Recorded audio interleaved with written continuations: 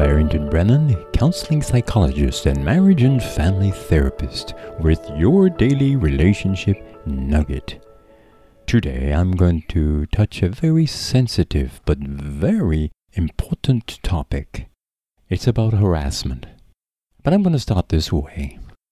I'm shocked, still shocked, to find out how many men and many husbands still believe that husbands cannot rape their wives.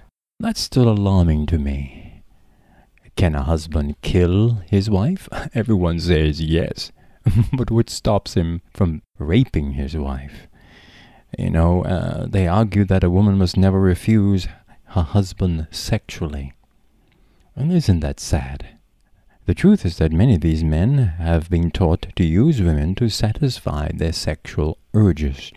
That's what they are for, they exclaim. They were not taught to honor and cherish women in the fullest sense. Many men do appear to be respectful, and they do appear to be kind and gentle to their partners, but when the urge to have sex takes over, they act like a bulldog on heat. This could explain why there is so much sexual harassment in the workplace.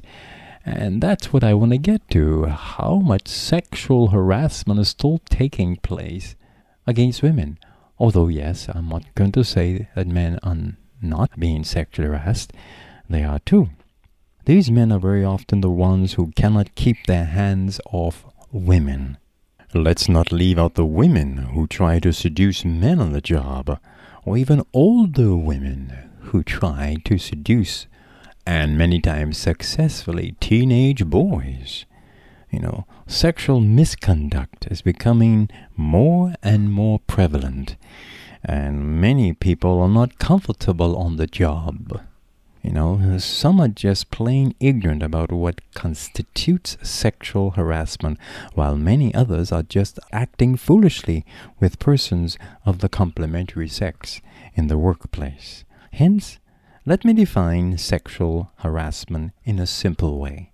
Sexual harassment is unsolicited physical contact and advances towards someone, a demand or request for sexual favors, sexually colored remarks with colleagues on the job, showing pornography, and any other unwelcomed physical, verbal, or nonverbal conduct of a sexual nature. Interestingly, the victim can be a person harassed as well as anyone affected by the offensive conduct. So the harassment may not be directly at you, but you observe it, so you are being harassed too. Has your job or your boss ever stopped by and rubbed your shoulders while he checked out the work you are doing?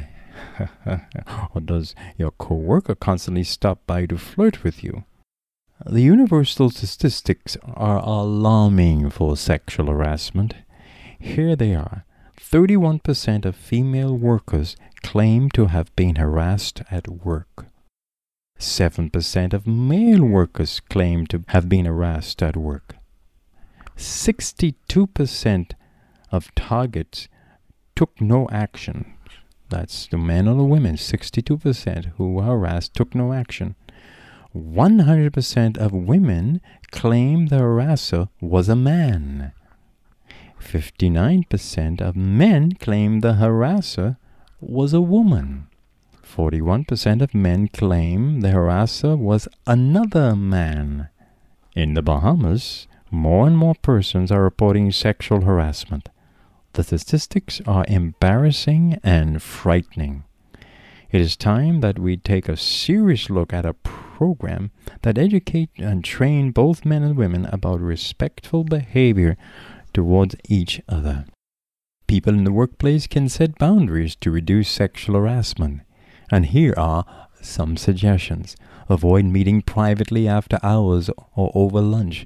Avoid sending personal email and fax notes to co-workers. Avoid lingering glances and touches. Even a good morning hug overly done is sexual harassment. Shaking hands only and holding on to it. Avoid texting a co-worker with whom you do not have an intimate relationship with. Sexual harassment is real. It happens everywhere, in schools, in churches, in offices, in businesses, in the cars, on the street. Let us learn to respect and honor each other, and respect when someone says no. And do not treat each other like public leaning posts. You lean on everyone. No, that's not good. Let's show respect and honor for each other. Let's stop sexual harassment. This has been your daily relationship nugget.